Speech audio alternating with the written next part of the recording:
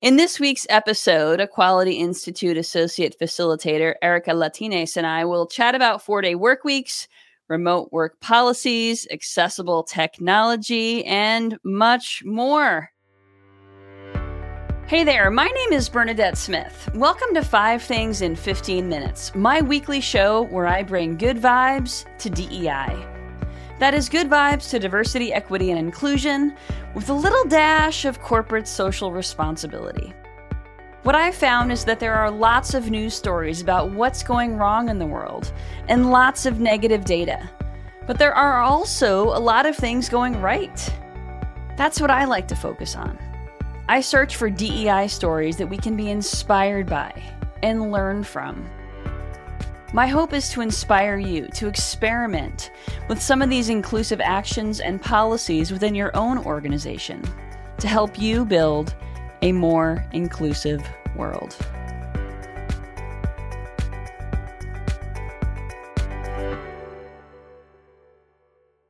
Let's get started. Erica, will you please introduce yourself? And by the way, did I mispronounce your name? You did great. Erica Latines. That's All right. me.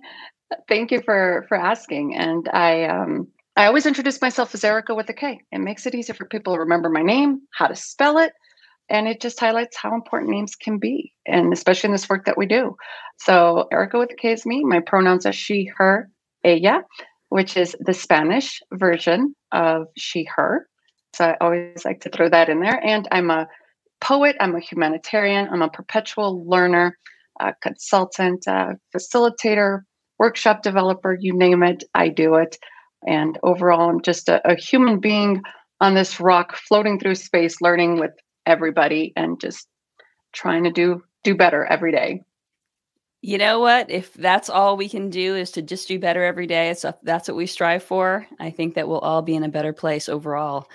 Thank you for that introduction. And I will tell you, I'm really excited that you are a new member of our team. I'm really excited about what you can offer our clients and how we can continue to serve our clients in new and interesting ways, thanks to the contributions of what you have to offer. So let's get started with these 5 things today.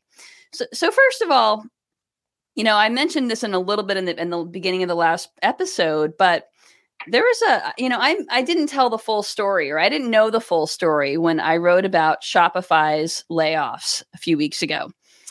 Now, I had written a nice post about how the CEO of Shopify was actually kind and humble when he was handling layoffs. And a reader shared that, that may be true. And yet he still made $20 million and cashed out more than $623 million in equity. So, there's lots of gray areas, right? And so, Erica, I wanted to have a chat with you about some of these gray areas and some of the trade-offs that organizations have to make. I mean, we see that a lot of employees are getting salary bumps and bonuses as a potential antidote to high resignation.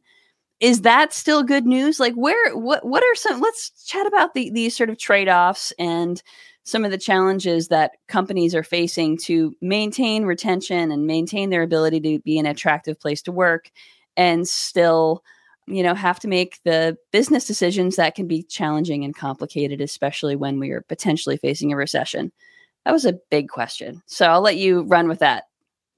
Big question, but with a big answer, but it's good to dig into that. And what I see happening now is the landscape is shifting, not in micro ways, but in macro ways. And I think that's actually a really good thing.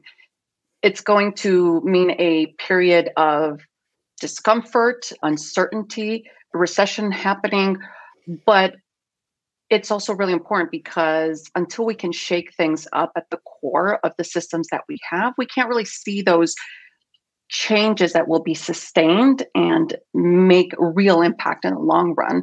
So I think that rather than see this as a negative or as chaos or a bad thing, I would invite opportunity organizations to see this as an opportunity to be on that fulcrum, to be on that cusp, to be the one saying, you know what, let's break the rules. This is going to hurt. It's going to be painful. But if history has taught us something, is that when you take those risks and when you're on that forefront of that, then it pays off.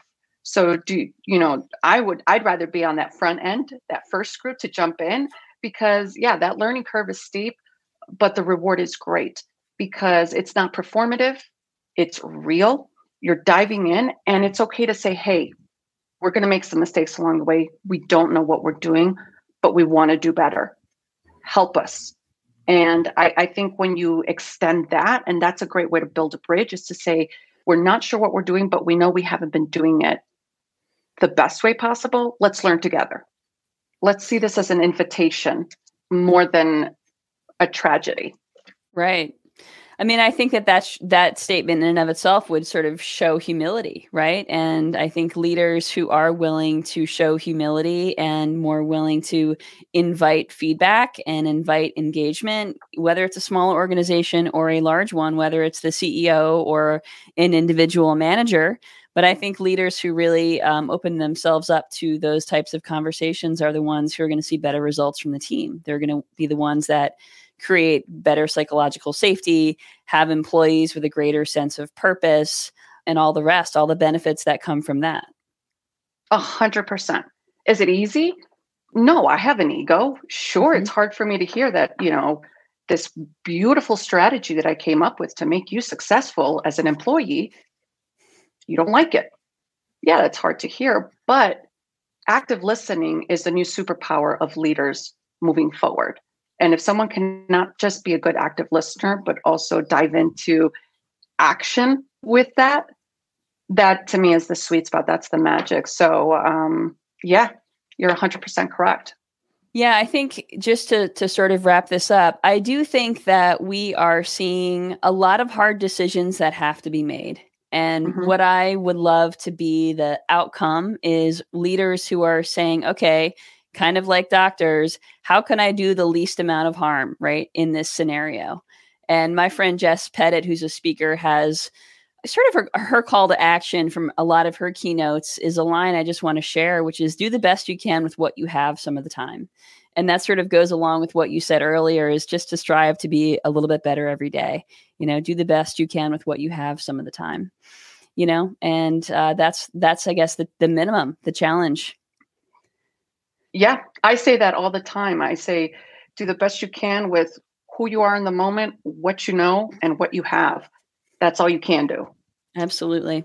All right. Well, let's move on to this week's Good Vibes. Okay. So the first Good Vibe is about this 6-month-long UK trial of a 4-day work week. So this is 3,500 employees in 70 companies in the UK are experimenting with a 4-day work week. And it's going pretty well. Once employees get the hang of sort of having to have one less day to get the work done, things are working out pretty well. So employees are paid for 5 days, but they're only expected to work 4. So they're having an increase in productivity, and it seems to be a successful experiment that I think is going to be really an important evolution to the future of work. I love this story because this actually talks really well about what we were just talking about. When they first started it, the CEO was talking about how those first 2 weeks were chaotic while they were trying to figure all of this stuff out. But once they got through that tension and that discomfort, their employees are loving it, and productivity hasn't dropped. And the organization is like, our ROI is just as good, if not better. So I think there's the lesson, is that I like to say that magic is on the other side of tension. And if you can work through that tension and get to the other side of it, through it, that's where the sweet spot's going to be. So I think 5-day work weeks are something from like the Industrial Revolution era. I'm like, yes, please, let's change things up. Absolutely, because, obviously it's something that Gen Z is really valuing is flexibility. But I think that we know a lot of folks, because of a variety of reasons, childcare or caregiving responsibilities, physical disabilities, or whatever the case may be, where 5-day work weeks are, like, you're right, they are archaic. So I think it's a really wonderful evolution. One of the things that popped out when you just said that is that one of the people I read about in this study is Lisa Gilbert. This has been life-changing for her, she said, because she does take care of her son and her 2 elderly parents. So having that extra time to be able to be caretaker for them, but also take care of herself, she said has just changed everything for her. So it makes employees more loyal, more productive, happier, mental health, all of it. It's a win-win for everybody. So I think this is a great example of what can happen when we aren't afraid to rewrite the rules that have been written for so long and clearly can be done better. Absolutely. Well, this next story is on a similar vein, which is about Spotify, which actually changed its policy during the pandemic and allowed all of its employees to work from anywhere. And as a result of that policy, attrition has decreased by 15% from pre-pandemic levels, and the employee numbers of Black and Latina employees has gone up significantly, as have the percentage of women in leadership. So Spotify is a case study of not a 4-day work week, but again, flexible work schedules, working from wherever, and they're seeing the results, especially when other companies are having challenges with increasing diversity and having employee retention. Spotify is winning. And I like Spotify for so many reasons, right? They bring music to my ears, and this, metaphorically and literally, is music to my ears because BIPOC populations, because of being historically oppressed and so many different challenges that they face, as well as people that are disabled, have challenges accessing certain spaces or just being able to do certain things. And when you can remove some of those barriers, you meet people where they're at, you get to, again, see them shine. So why not do that? And Spotify's like, yeah, why are we making this so difficult? Like, why do people have to come into the office? Yay, Spotify. I want to see more of this. And why not? Go ahead. No, I think it's great. I completely agree. And we have to celebrate the wins, right? That's what this show is all about, is celebrating those wins, like Spotify's wins, and really helping other organizations see the way to build off of that. Okay, so next up is another successful story from a company called Blank Street Coffee, which I haven't heard of, but it's a chain with 40 coffee shops in the US and England. And part of its recruitment pitch is career growth. In fact, there's a barista in Brooklyn who now is in customer service and works on the app of the company, just because that's something that she expressed interest in when she started working. Another employee now is on a TV show because of something they had expressed interest in as part of joining the company, the coffee shop, So I think it's really cool to see companies investing in their employees and helping them fulfill their potential, even if it happens to be outside the company. This is a great company. I hadn't heard of it either until I saw the newsletter, Bernadette, and I looked them up and wow, I love the name, Blank. To me, it implies the fact that they're like, we're just going to start from blank. We're just going to make things up as we go along and see what works. And they weren't afraid to do that. And the fact that their employees are making to start $23 an hour guaranteed plus benefits, amazing. They're being environmentally responsible. They're taking care of their people, and they're listening. They're lifting up those talents and those other things that their employees can do and celebrating that. So this to me is a great example of what we're talking about, disrupting the system and figuring out a new way to run your business. Because if you're scared that it's not going to work, this is a perfect example of it can be done, it is being done, and it is successful. So let's take the risk.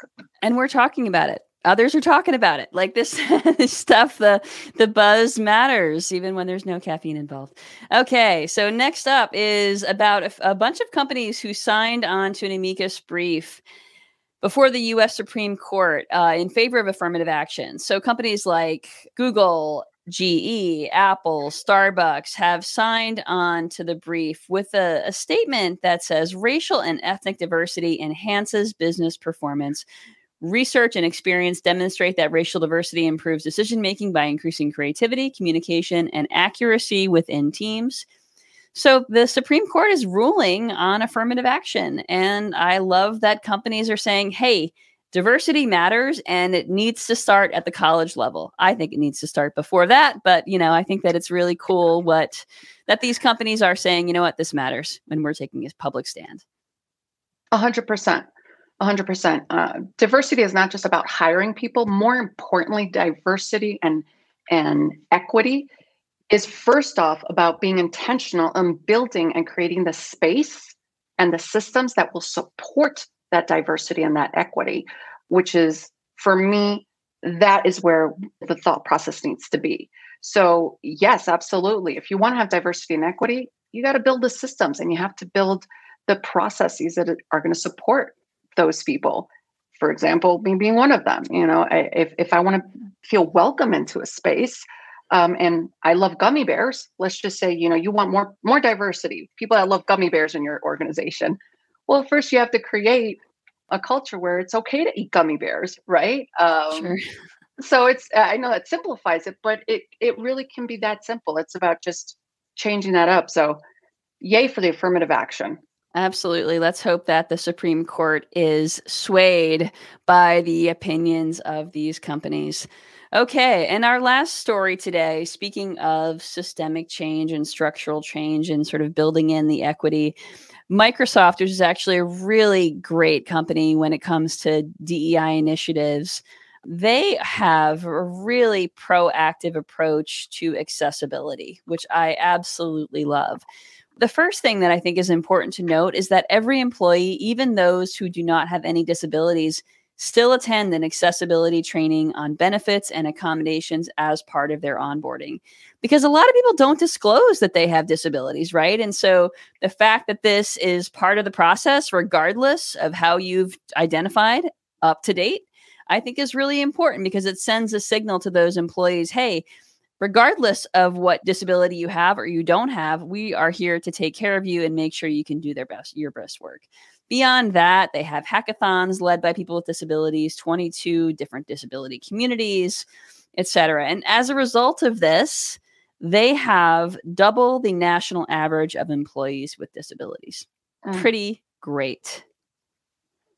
Again, this is a great example of showing what I was just talking about, is creating the space and the environment for that diversity and that equity to thrive. And that's really what they're doing here. And they're showing how it's done, how it's possible.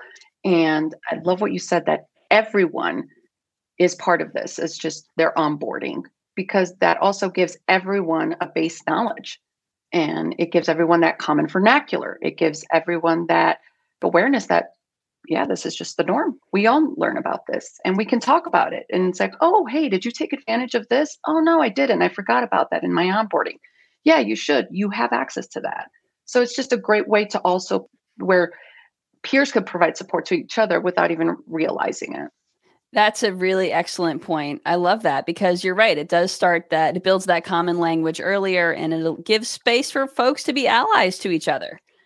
And I love opportunities for folks to be allies to each other. So thank you so much for joining me today, Erica with a K. For those of you watching or listening, thank you for tuning in. And next week, I'm actually on vacation. The kids and I, my brother and my niece and nephew and my son and I are all taking a family vacation together for the first time ever. So wish us luck. Should be a great week, but I will catch you here in 2 weeks. Thank you so much for joining, and hope you have a great week. Take care. Bye, Erica. Bye, everyone. Bye. Thank you for listening to 5 Things in 15 Minutes. I hope you found yourself inspired by at least one of this week's stories. If you did, would you mind sharing it with a colleague and leaving us a review on your favorite podcasting platform? And if you don't already get my 5 Things newsletter, join at 5thingsdei.com. I'm Bernadette Smith, and I'll see you next week right here for 5 Things in 15 Minutes, bringing good vibes to DEI.